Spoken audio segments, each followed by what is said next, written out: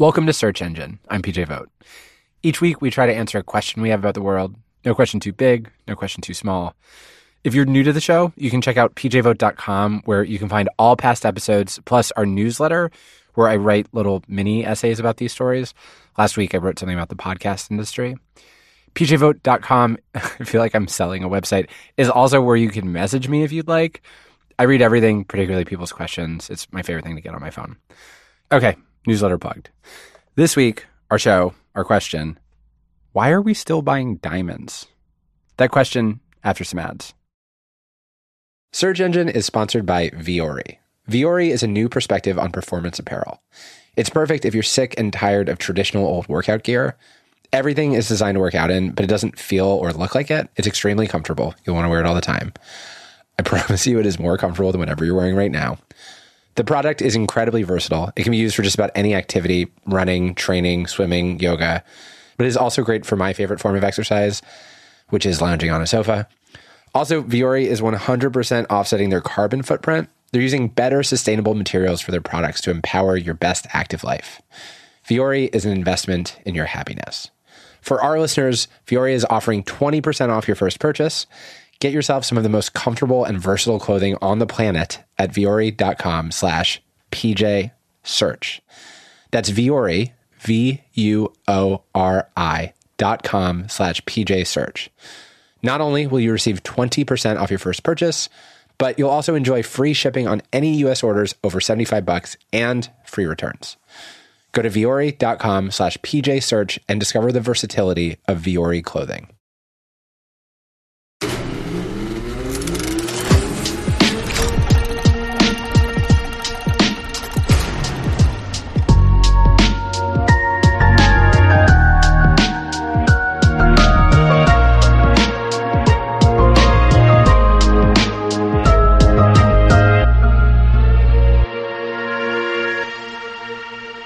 So at Search Engine, we have a real fondness for questions that you feel like you know the answer to, but when pressed to explain them, you might begin to mumble and trail off.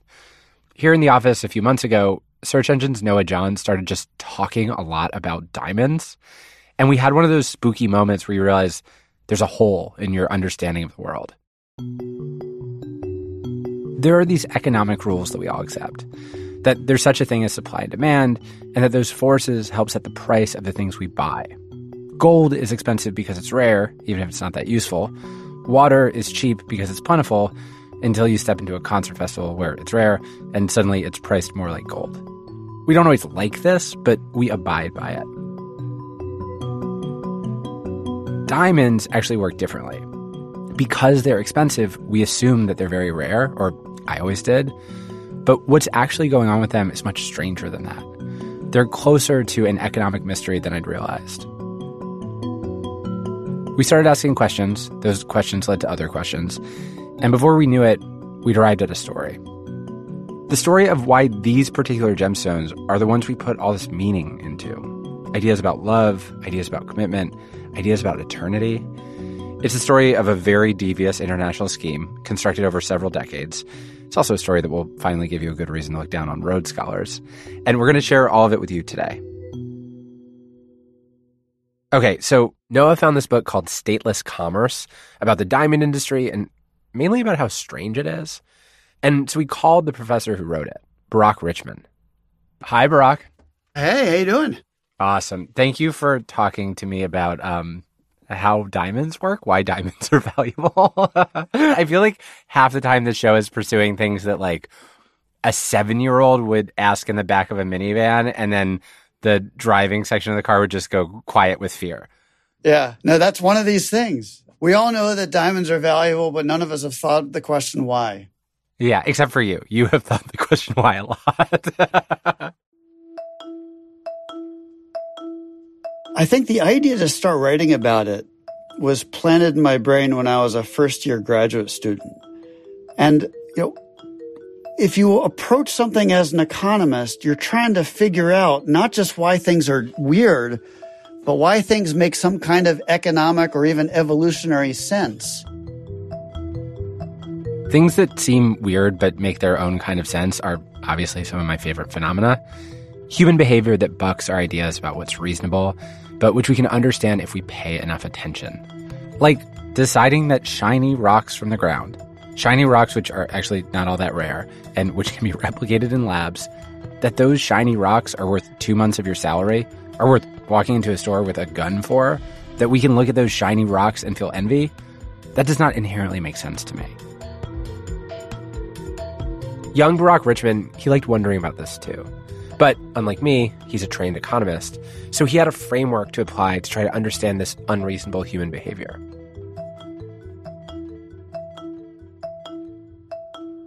Can you give me like a history of the diamond?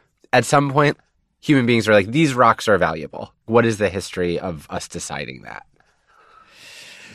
Yeah, I mean, this is a history that goes back a long time. And I can't pretend to understand the source of human fascination with diamonds. In many ways, actually, I think it's a fascination that's led to more harm than good. But I can tell you that diamonds and gemstones have been a valuable currency, an asset, for at least 2 millennia.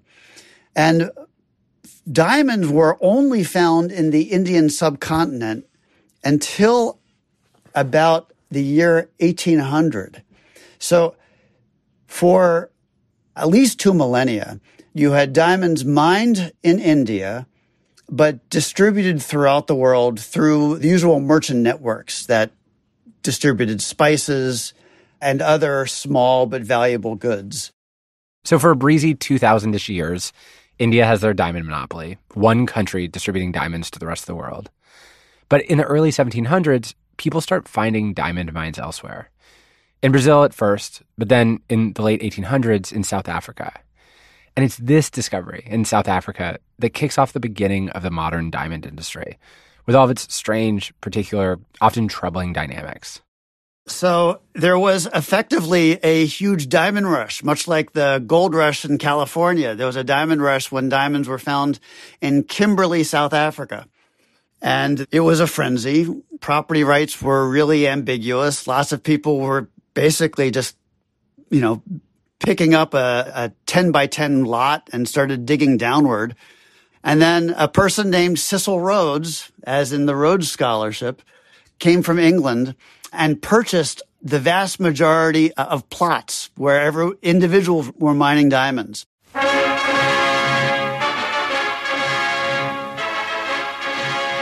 Cecil Rhodes, the great empire builder, was born 100 years ago. He lies buried in the Matopo Hills in the Rhodesias, which are named after him. This is from a British newsreel from the 1940s about this man that Britain considered a hero, Cecil Rhodes. Britain loved Cecil Rhodes, but Cecil Rhodes loved Britain more. He actually said being born British meant beginning life having already won the lottery.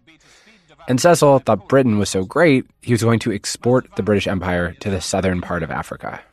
This was the country which he brought under the British crown and formed into a British colony. Wild lands in the heart of Africa, which his vision pictured as the home of a thriving, prosperous people, but populated at that time only by wild beasts and roving tribes.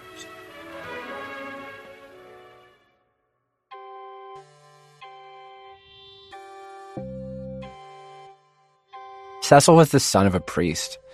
As a young man, he was already plagued by a lot of health complications. His family sent him to what is today South Africa back when he was 17 because they thought the climate might help with his health. When he arrived, he found the diamond rush had begun. And for a young man like Cecil, there was opportunity there. There's this cliche that when there's a gold rush, the best idea isn't to go for the gold, it's to sell picks and shovels to the prospectors. And that's basically what Cecil did at first. He rented water pumps to diamond miners. But after he made some money and borrowed some more, he joined the diamond rush himself. Well, actually, what he did was more audacious than that. He started buying up entire diamond mines outright.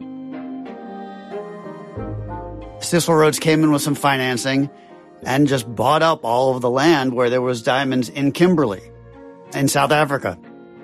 And he established De Beers, and De Beers almost from day one became the leading global supplier of rough diamonds. Okay, so Cecil Rhodes is taking over a bunch of mines. How was he actually taking over the mines? And once he did, what were working conditions like for the people working in those mines? So when Cecil Rhodes went to South Africa, I imagine it to be a very sparse, very rugged terrain. And there was the discovery of diamonds in Kimberley, South Africa, and there were a whole bunch of speculators there. If you've ever seen the movie There Will Be Blood, that's kind of the way I imagine this terrain. Lots of really rugged people doing really physically demanding and dangerous mining, all with their possessions in some kind of backpack.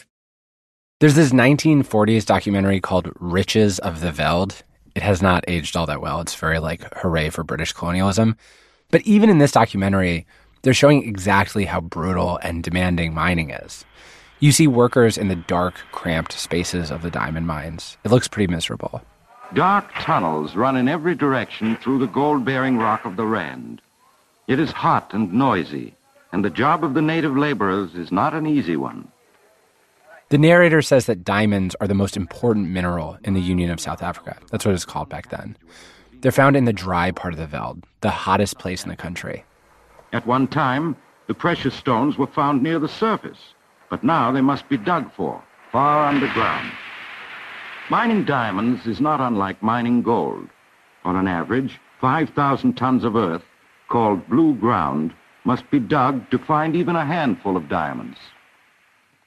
And here's Cecil Rhodes. He is some kind of cross between this rugged individualist miner speculator and a British noble person who has come to extend the colonial empire. His only innovation, his only idea was, let me pay all these people to go away and I'll take over the whole space. And that's what he did in Kimberley.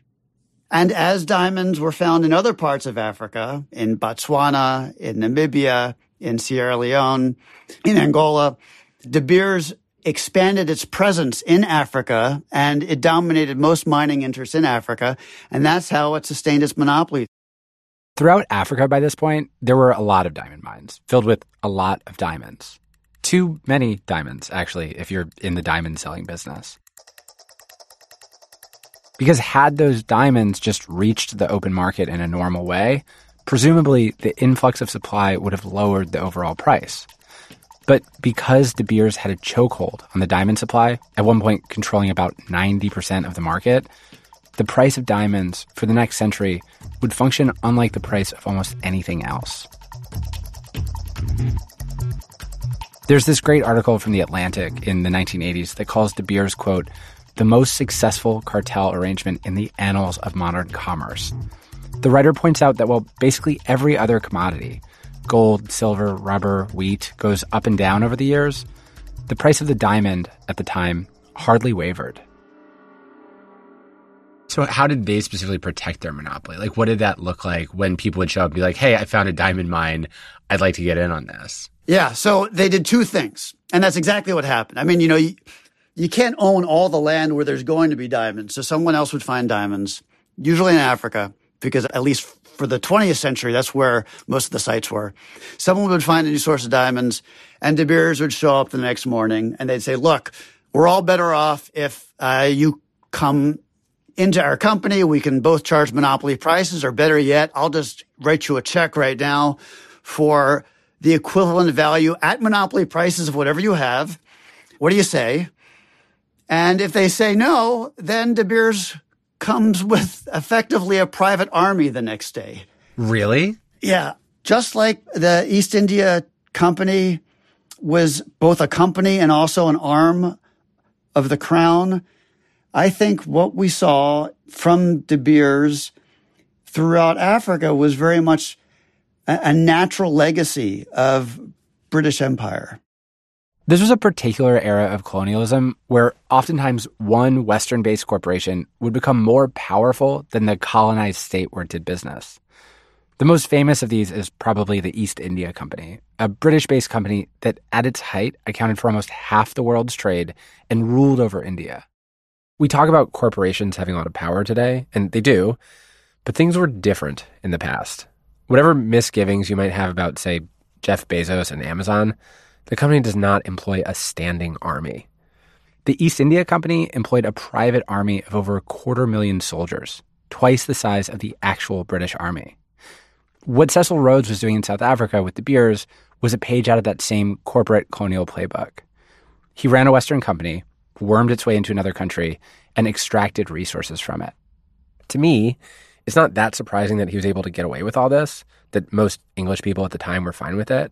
But what did surprise me is that even back in Cecil Rhodes' time, even if most people in England had a worldview that you would have called pro-imperialist, shouldn't they, even back then, have at least been anti-monopoly? As in, maybe it was fine for England to pillage another country, but was it fine for one specific Englishman to pillage another country and hoard that wealth for himself?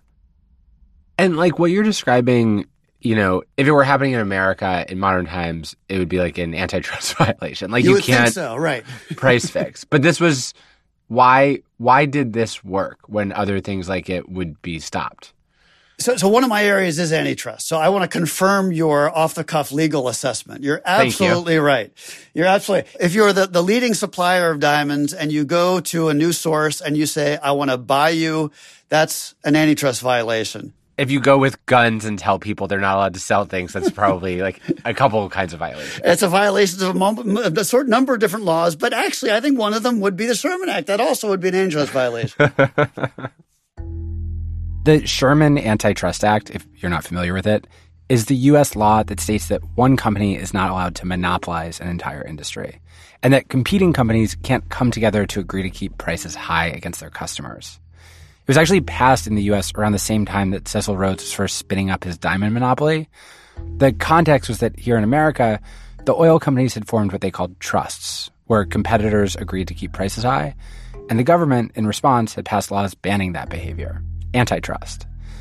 Even though De Beers was not based in America, the government sometimes uses, or tries to use, the Sherman Act against foreign businesses that operate in the U.S., although the case of De Beers highlights why that's kind of difficult. So this was deemed to be an antitrust violation by authorities in the Department of Justice at least as early as in World War II, during the Roosevelt administration. And there were some actions against De Beers, and De Beers basically conceded them. Now, these weren't the classic monopoly cases. These are easier cases. But De Beers effectively didn't show up for court when it was being sued by the Department of Justice. They just didn't go? And they just didn't go. They kind of said, all right, you know, we're guilty of the antitrust laws in America. We'll just never go to America. They probably would have been arrested had they landed in New York. Oh, wow. And that also means that De Beers' property never went into America. All of the profits they gained from selling diamonds in the American market, and the American market was the largest global market, that was never De Beers. De Beers sold them to intermediaries. And in large part, it was because they were escaping antitrust liability. We found a clip from this old TV show called Behind Closed Doors. In an episode that aired in the year 2000, the host, Joan London, got an interview with Anthony Oppenheimer, a member of the Oppenheimer family. The Oppenheimers took over De Beers from Cecil Rhodes. You can't do business there because of the fact that you're a monopoly. How do you deal with that? I don't accept we're a monopoly, really. I mean, I think we're a cooperative. But we feel that, in a way, this is a beneficial cooperative which assists everybody. The miner is getting a job all the way through to the retailer and then to the customer. The U.S. government continued to disagree with this position. We found a Frontline interview with a former U.S. Department of Justice attorney recounting his experience just trying to bring De Beers to a U.S. court. The DOJ attorney said it took a while to even find a South African lawyer who would agree to serve the papers to De Beers. But eventually, the Americans found a lawyer who would take on the job of serving the papers. And later, that lawyer reports back. He wrote us an affidavit of his experience, which was that he took the court paper and took it to De Beers, and that the De Beers representative took the paper, ripped it into small shreds, threw it on the ground, and stamped on it, and then basically threw him out. If you're behaving like this, there's a good chance you've achieved monopoly. De Beers operated with impunity. As long as the price of diamonds remained high, the company remained powerful. So, De Beers protected the price. What De Beers did was gather up all of the world's diamonds and in a very deliberate way sell a certain amount every year to make sure that the price didn't go down. They didn't really have a whole lot of interest in what happened after the sale of those rough diamonds at the top of the distribution chain. Their business model was just to make sure that they gathered up all the supply and sold just the right amount to maintain global prices. So De Beers had mastered the supply part of the equation, but starting in the 1940s, the company had a problem to contend with. Even though it had a monopoly on the supply of diamonds, it still had to juice the demand. So how do you convince lots of regular Americans to buy lots of expensive diamonds? And how do you do that when your company can't even open a store in America? That's after the break.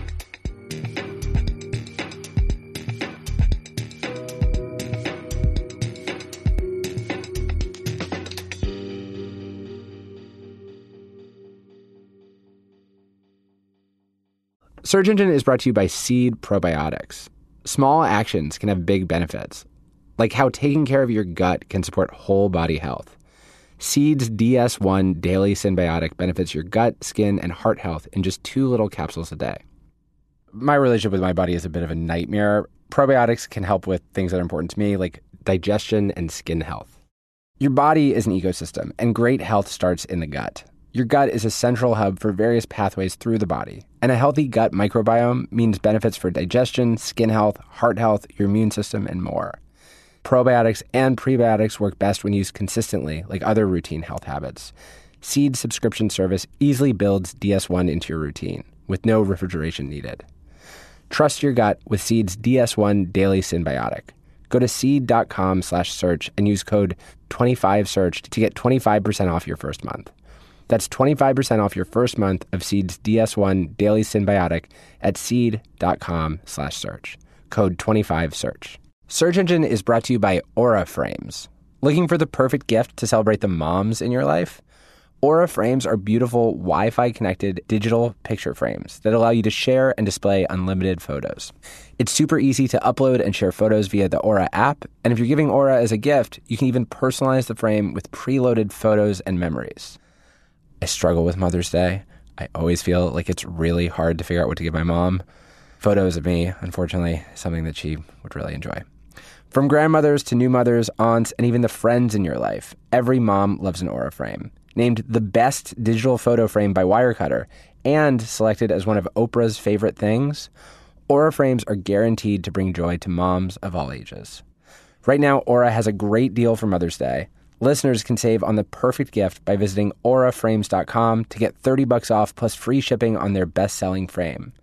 That's AURA frames.com. Use code SEARCHENGINE at checkout to save. Terms and conditions apply.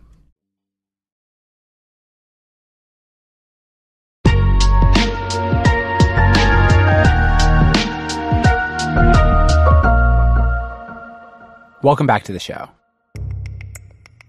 So De Beers, the company founded by Cecil Rhodes, had 2 desires. Desire 1, to maintain a global monopoly. Desire 2, to never set foot in America, where Desire 1 might put them on the wrong side of the law. The company's solution for all this, it would shape the diamond market. So De Beers dreamt up this unusual arrangement, where most of the world's diamonds were mined in South Africa and distributed in Europe. Those diamonds would reach the US, but through intermediaries. Throughout almost the entire 20th century, if you bought a diamond in the US, it was almost certainly a De Beers diamond, but you would never buy it in a De Beers store. So can you talk to me about, like we've sort of talked about the top of the supply chain, can you talk to me about like the path of a diamond from a mine to retail and about the culture around retail? Like, can you just trace it for me? Yeah, I'll give you the story in the late 90s because it's a little more complicated now. I can give you a very confident story in the 90s. Yeah. So in the 90s, most diamonds are extracted from Africa by a De Beers interest. They're then taken to London.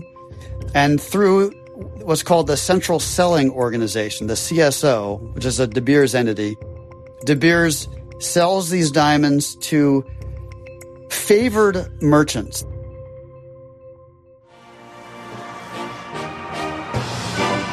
Here in the heart of London's financial district is De Beers Central Selling Organization, or CSO.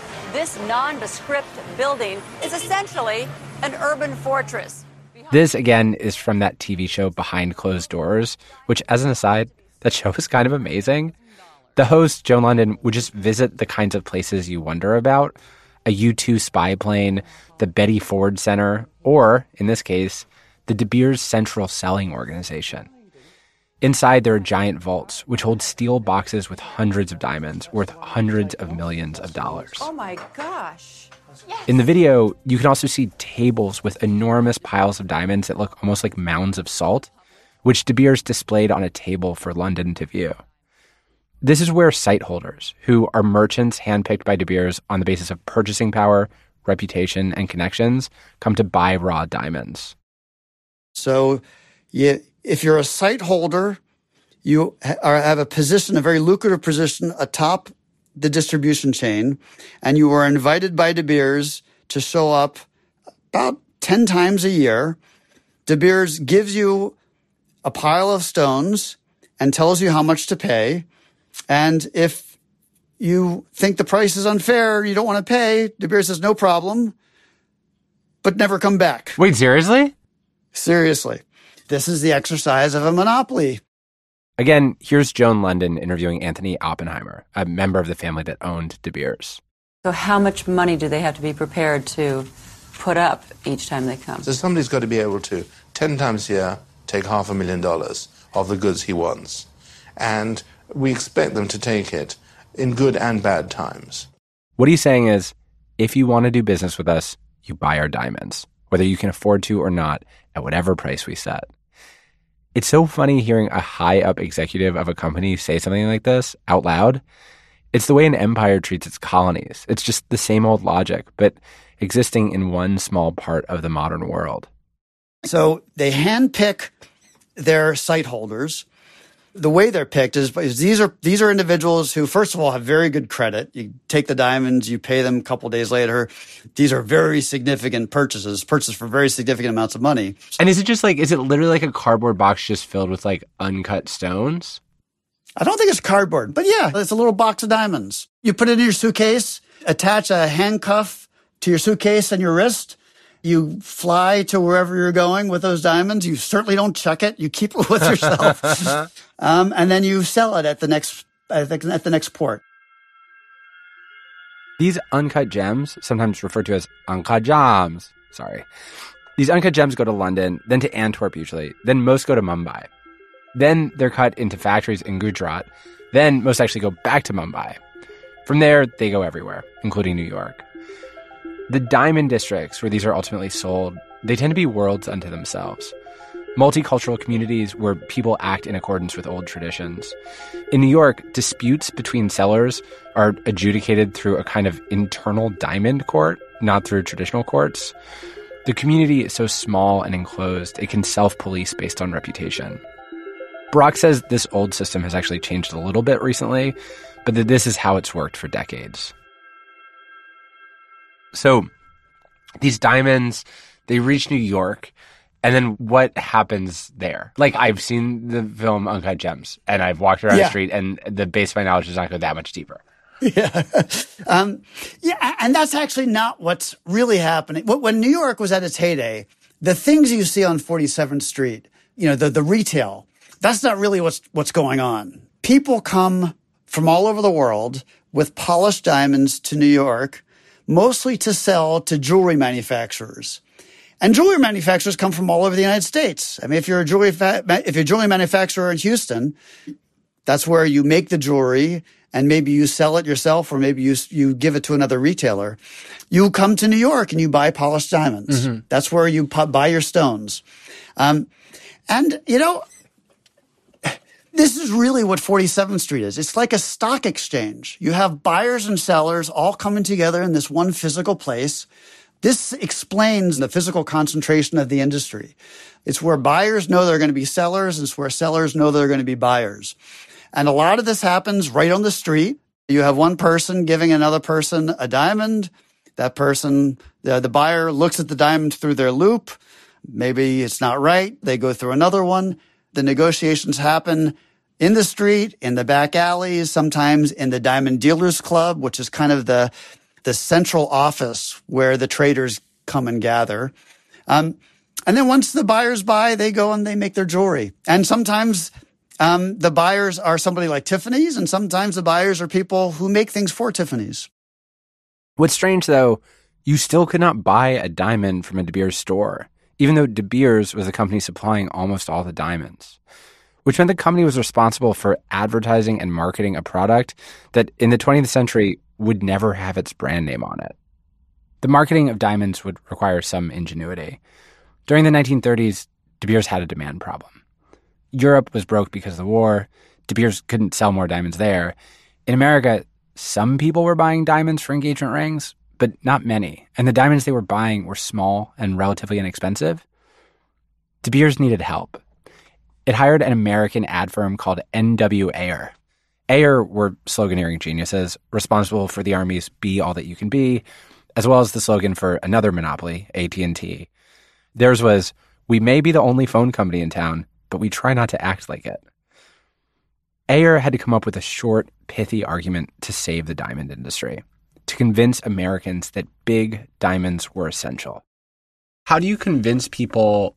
I don't know. There's something about like a good, like a diamond, where it sort of feels like, what is the argument of the advertisement that says you should buy a diamond?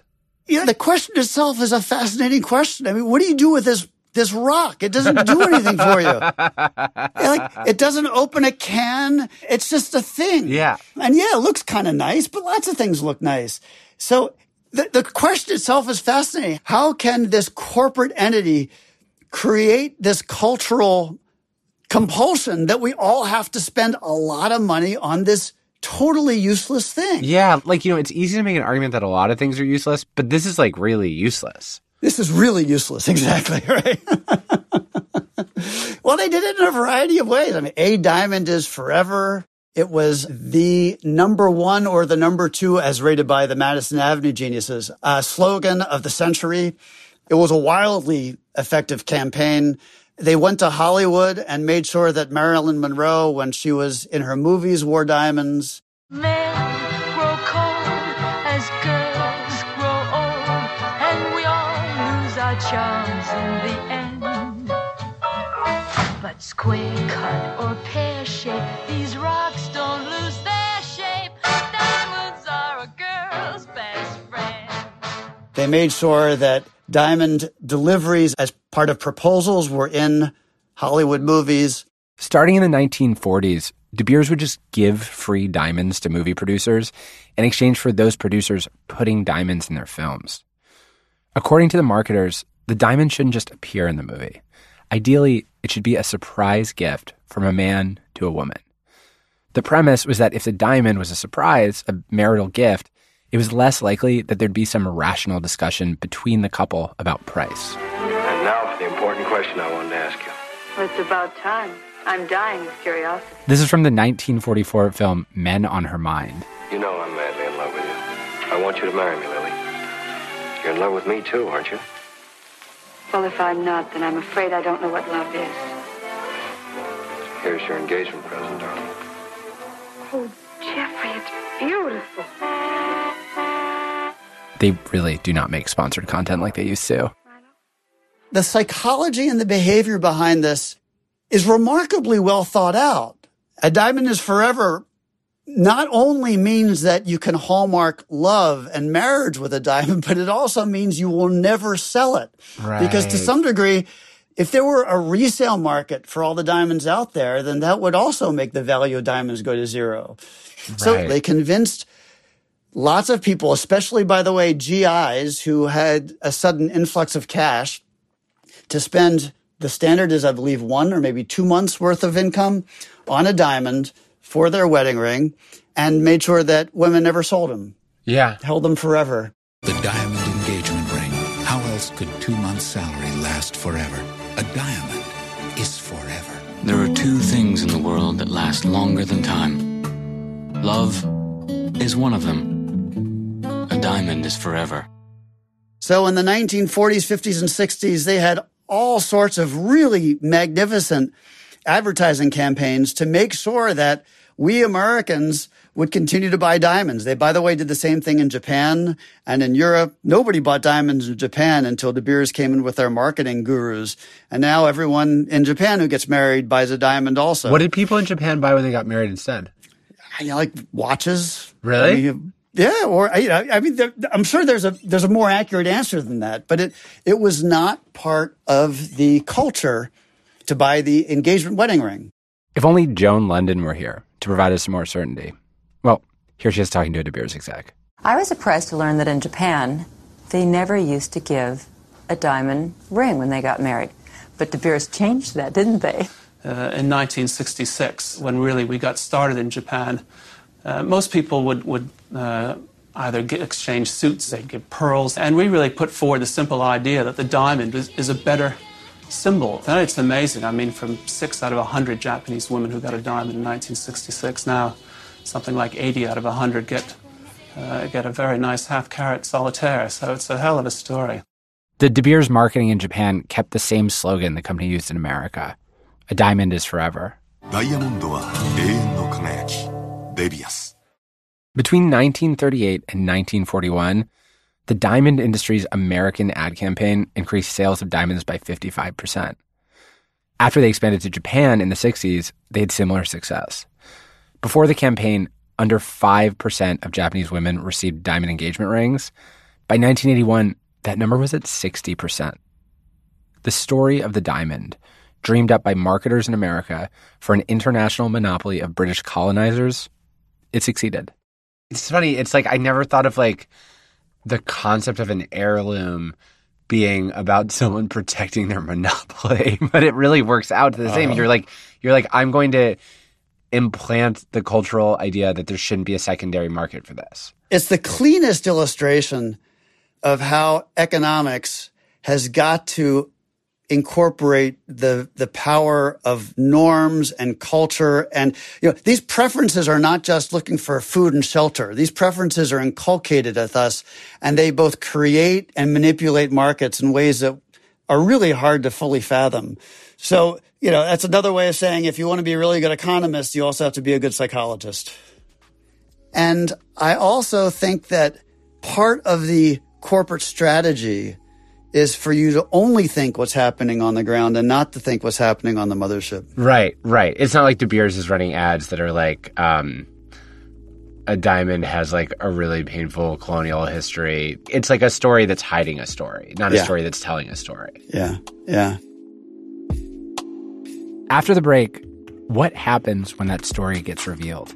And what happens when a monopoly begins to crack?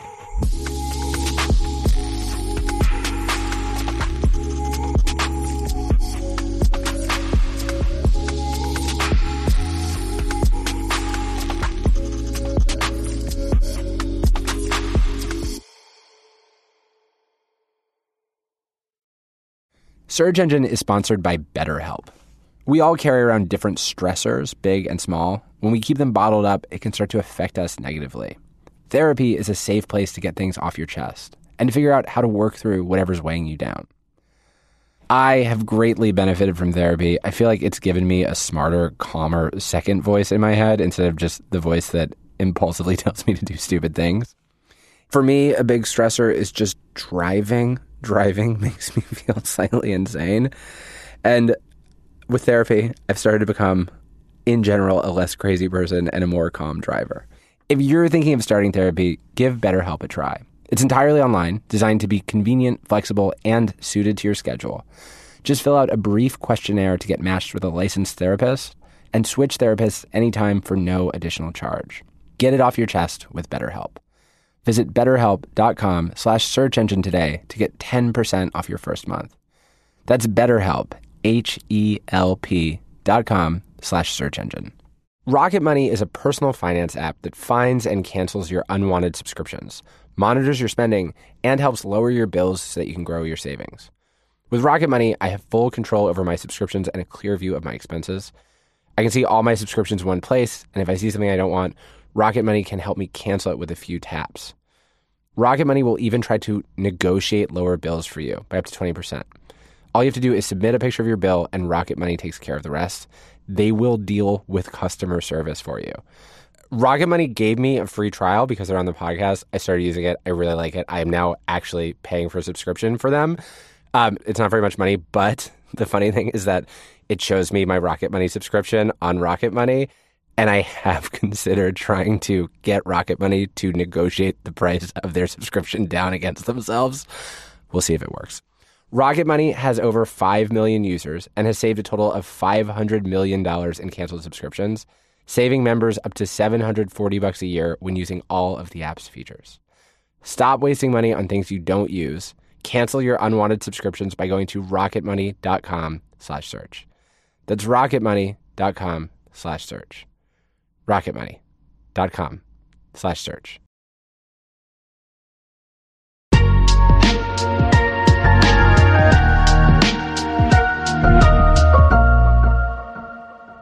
So I had known that at some point De Beers essentially started to slip. My first assumption was that it had something to do with blood diamonds, with conflict diamonds. Conflict diamonds were diamonds that were being sold to fund civil wars in places like Sierra Leone and Angola. Many international consumers, understandably, did not want to buy them. While that did create a problem for consumer demand, De Beers actually navigated it. The diamond industry enacted this certification program in the early 2000s, so consumers could know they were buying diamonds that hadn't come from war zones. De Beers' problem actually ended up not being about demand, but instead about the part of this that had never been a problem before. The company lost control of the diamond supply. So De Beers has a monopoly or a near monopoly for decades and decades and decades. At some point, that monopoly gets upset. When does that happen? De Beers controls the diamond industry with almost a categorical iron fist for much of the 20th century. And it starts to loosen in the late 1990s. A couple things happen. One thing that happens is that there's a new diamond mine in Canada and another one in Australia. Now, the introduction of a new mine isn't surprising. It's a regular occurrence. Somebody finds a new source of diamonds. But at least previously in the 20th century, De Beers was very effective in going to the new mine owner, and much as Cecil Rhodes did at the beginning of the 20th century, buying the entire site. In Canada and in Australia, the owners of these new mines resisted De Beers entreaties, and by definition, that meant that De Beers had less control over global supply. As De Beers was encountering these new sources of supply from Canada and from Australia, they also started to get some pushback from the former Soviet Union. Really? For many years, the Soviet Union, mostly Russia, was the source of a lot of raw mines as well, or mines for raw diamonds. And De Beers, in a fairly quiet arrangement, entered into an exclusive purchasing contract where they would just buy all of Russia's diamonds, all of the Soviet Union's diamonds. And of course, there is a certain irony that this was happening during the Cold War when America and the Western powers were very wary of allowing the Soviet Union to acquire hard currency. Well, De Beers was giving them hard currency. And then, of course, selling the diamonds in the United States. It's hard to stop. Yeah, exactly. It is hard to stop, and you know, it's not the most profound irony in this story. So around the late 1990s, as Russia was emerging from the former Soviet Union, you had all of these new raw energy companies and mining companies coming out of Russia. They wanted to go out on their own. This was an unfortunate development for De Beers. That suddenly diamond mines would just be found in a lot of places where the company couldn't throw their weight around and buy out or bully people. Russia, Australia, Canada, places where the company could buy a few mines, maybe, but where in general, nobody was okay with colonial economics. And if the 1990s weren't a bad enough time to be a diamond monopolist, things ahead actually looked worse. In the 2000s, lab-synthesized diamonds would actually begin to improve. Do you know, like, the story of just, like, who was the person who figured out how to synthesize diamonds in a lab? Like, how it's done? Like, how did that happen? Yeah, I mean, everybody knew that what diamonds were. I mean, they were a bunch of carbon molecules together in a certain lattice. I didn't know. Everyone but me knew. Okay, all right. If you told me like diamonds like drip out of stalagmites or something, I'd be like, yeah, probably. Well, everyone has a PhD in physics or in physical chemistry. They all knew. Yeah. And it was during the 1950s that certain manufacturing efforts to create diamonds were begun. Not so much to create jewelry. That was really hard. But mostly to create industrial diamonds, creating drill bits and other kinds of fine machinery to help manufacture other things that are really hard, the polished steel and other kinds of products. I should say this is one place diamonds are useful as a material in industrial cutting tools, although the diamonds used there are lower quality than the kinds you see in a ring. Those industrial diamonds, they were the first diamonds made in labs. And then more recently, these labs can create actual diamond gems that are very comparable to the most expensive gems that we have for engagement rings. Got it. And so that represents one more source of just diamond supply in the world, and one more reason that for the companies that are mining natural diamonds, they need to tell like a brand story attached to it to maintain its value. Exactly. You know, in the 1950s, 1960s, De Beers said, a diamond is forever. Just buy a diamond. And 2010, De Beers is saying, buy a natural diamond from De Beers. And we can tell you exactly where this diamond came from, where it came from the earth, how many millions of years it took for carbon and heat and pressure to produce this thing on your finger. It was almost like a farm-to-table story. You know? Like, we are going to take this thing from this particular part of the earth, and we're going to bring it to our office in London, and then we're going to sell it, and we're going to give it to you. It's farm-to-table jewelry. And when you look at this, like, this story in general, maybe this part of the story in particular, like, are you like, how do you feel? Like, are you like, oh, those evil geniuses? Are you like, does it feel like, do you feel like you're watching a tobacco company? Do you feel like you're just watching human behavior exert itself in an interesting way? Like, what is your emotional response to the story that you're telling? Yeah, I like the analogy of the tobacco company, to be honest. We all know, development economists know, that when Western companies go into developing nations and extract natural resources, there is at best a very mixed long-term benefit, and usually it's long-term harm. Does not develop the kind of local industries that makes countries thrive. So the legacy of De Beers in Africa, I think it's safe to say it's not a happy one. Yeah. You know, you see a lot of wealth going to things that really, in a world of scarce resources, probably could go to better uses.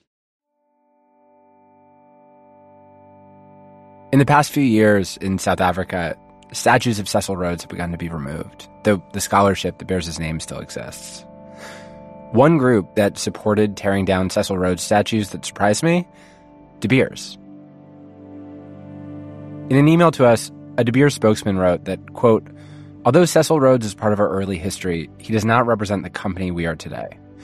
While we cannot rewrite history, we can bear the responsibility of history to build a better legacy, and we put tremendous resource and energy behind this every day. End quote.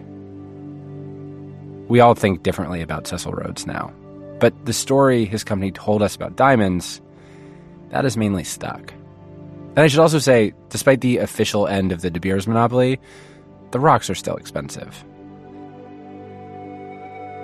De Beers now shares a majority of the market with one Russian competitor, a company named Alrosa. Somehow, despite what should be competition, the price mysteriously remains quite high. The main difference is you can now go to a De Beers store in the United States.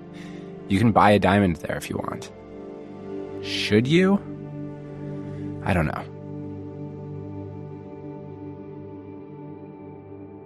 As somebody who has, like, an undecided mind about capitalism and global trade. Everything in life is so complicated and everything in life is so filled with trade-offs. And you know, something like a computer or an iPhone, which benefits the world in so many ways, but the production of which also like hurts people in so many ways.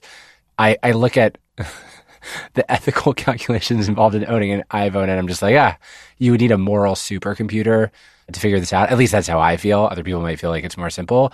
With diamonds, the misery to utility ratio is so bad that at least feels more straightforward. Right. If you buy a designer jacket, at least it keeps you warm. A designer diamond doesn't do anything other than just show people that you have a diamond. And I also think that it's quite clear that very little of the wealth that is generated in this particular industry stays with the workers who work in the mines. And in that sense, yes, this is just a reflection of globalism. But I do think that diamonds offer an extreme instance.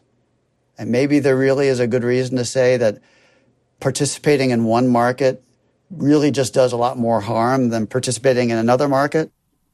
Do you get paralyzed when it comes to just buying consumer goods? Like, are there a lot of things that you don't participate in because you feel like you can see the strings hanging off of them?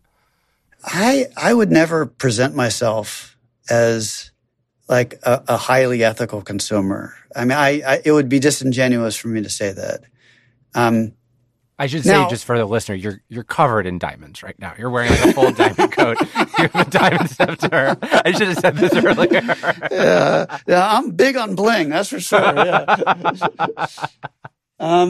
Yeah. So I wouldn't buy a diamond. I don't think. If I were to buy a diamond, I'd have a preference for buying a lab-grown diamond. I have to say though, parenthetically, I have acquired a real appreciation for the beauty of diamonds. I find myself just looking through a loop at a highly clear, polished diamond and just kind of losing myself, much more so than when I started looking into this. Doesn't that bother you? Isn't it so annoying that there's such a thing as beauty in something that you would not want to find beautiful? Like, doesn't it annoy you? At those moments, the only thing I feel is just the appreciation of beauty. And it is beauty. It is something very human about the sparkles and the facets and just kind of looking at this kaleidoscope of color. But, appreciating beauty is different from spending on it. Yeah, I think that's about right.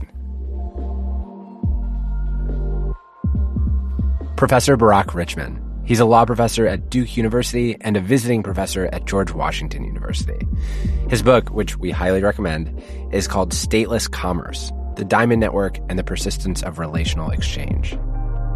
Thank you for being so generous with your time. Appreciate it, PJ. Good to meet you. And go Birds, right? Yeah, go Birds. After the break, Noah, who produced this story, has a recommendation for a precious gem from the internet.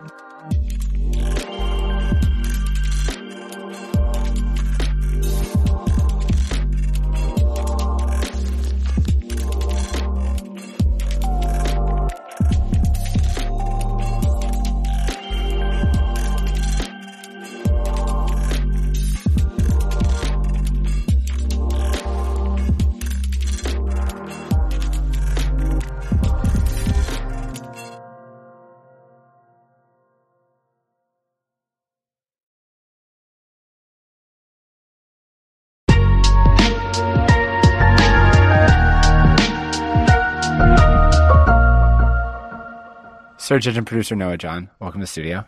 Thanks again, PJ. So what is the recommendation that you have this week? The recommendation I have this week is a hilarious video that first went viral on TikTok. Despite how much time I had spent on TikTok, I actually discovered this one on Twitter, or X, as we should say. Yes, X. Because it went viral on X as well. But this one is basically like a younger teenage girl doing what's called like a get unready with me video, And what is a get unready with me video? So basically, the premise of like a get ready with me video is you're doing something like getting dressed, doing your makeup, explaining the events that are to come in that day or evening. So this is like kind of the opposite. You're still like showing off products, what you're wearing, etc. But you're kind of recounting the day rather than describing what's to come ahead. Okay, so it's like, here's what happened at the party, and this was like the shirt that I was wearing. Exactly, yeah. So in this, it starts off as kind of, your typical get unready with me until it's interrupted by this girl's younger sister who wants to borrow the scissors. Okay. Hey guys, get unready with me after coming back from downtown.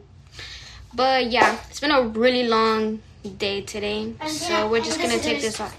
Huh? I need the scissors. So she's like off camera, interrupting to get a pair of scissors, and then she just leaves the room.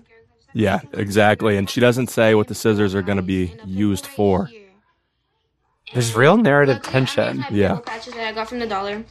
And then after that, I'm going to put just lotion on it. Then a blood-curdling scream. So she runs back into the room, pointing at a chunk out of the front of her hair. Yeah.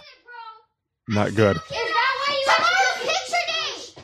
What I really love about this, though, like, I don't know, you can really see, like, genuine love from the older sister and just, like, a maturity to be able to, like, calm down this. No, she's, like, holding her sister and immediately going into, like, sort of a maternal problem-solving mode. Yeah, and I really like how she's, both calming down the mom by, like, telling her, there's nothing to see here, who's outside the room, while at the same time, like, problem-solving with the younger sister. It's very sweet. It's like, okay, so wait, so now what happens? So what's going to happen is, because they cut off a chunk of her hair in the front, they decide that bangs are the best option. And not being a trained hairstylist, they decide the best way to learn how to do bangs is through TikTok, of course. Oh, God. Okay. This is on your phone because you wanted it in the first place. You're the one that cut it, dude. She's the one who asked me to. It doesn't matter. What did you think? I thought she was wrong. Oh, no. Whoa, you had trouble. God, I basically grew up in this house. Me too. Although I was with me and a brother, then we had a younger sister, so 3 sisters. She had to deal with our fighting of various sorts. So now she's actually got like a Misfits thing where there's like the devil lock in the front. Yeah. But I think that's part of the process. Oh, that doesn't look terrible. Oh, not bad. That's really not bad. They're kind of cute bangs. What have you done to my life? Oh, adorable. Oh my God. Let me put down my hair. Was that you? No! She honestly looks good. Yeah. Should be acceptable enough for a picture day. I feel like I was waiting for something like awful to happen, and it's just really sweet. Yeah. Well, that's if the mom agrees. Oh. Right? Why? Whose idea was that? Valentina. Every girl is pointing at a different girl. Go show your dad. Go show your dad. Wow. Pray for them. It's funny. It's like it has like a perfect 3-act structure. Yes. It's like the problem is introduced, the problem is like an attempt is made, and then you like find out how it goes at the end. I also love how even like once you feel the resolution where, the hair looks pretty good, then they remember, oh, what about mom? Yeah. And then there's the plot twist of what about dad? What about dad? My TikTok algorithm is tuned towards like the Hellmouth, where like I only see the worst stuff and I can't stop it. And I don't know how to get on this TikTok where it's like wholesome family drama TikTok, but I would really like this TikTok instead. Yeah. No, the funny thing is my TikTok feed may be more like yours because, like I said, I found this on Twitter, which I don't know. I feel like most people's Twitter feed is probably, the opposite. Mine is a lot of jokes. A lot of people describe like doom and gloom on their Twitter feed, but yeah. I understand why you love this. I understand why people love this. It's really nice. And the original quote tweet too, I think, said like, "This is literally a coming of age movie. Like, if this girl needs to get like a screenwriting contract." God, she will. They'll turn it into like an 8-movie series that is terrible. Yeah. No, this is really. Thank you. Thank you.